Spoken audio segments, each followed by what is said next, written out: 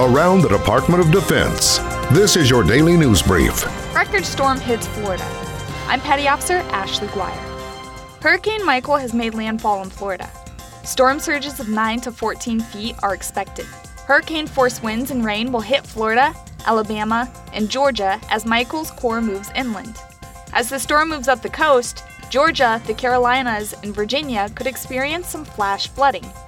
The Federal Emergency Management Agency has resources staged for aid and rescue efforts during and after the storm. We're doing everything that we can to pre-position not only incident management teams and disaster medical teams, but also rotary aircraft ready to go to support search and rescue missions. The Florida National Guard has over 1,000 members on duty with helicopters, high water vehicles, and rafts on standby.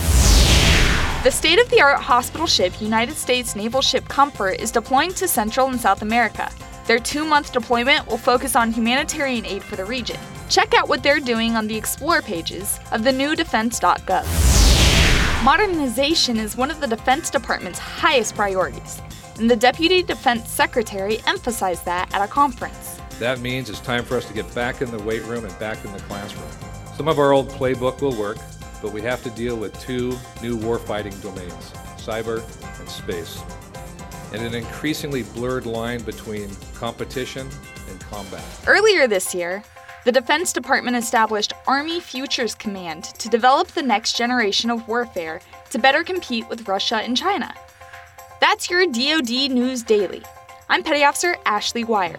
For more information about your military, go to defense.gov.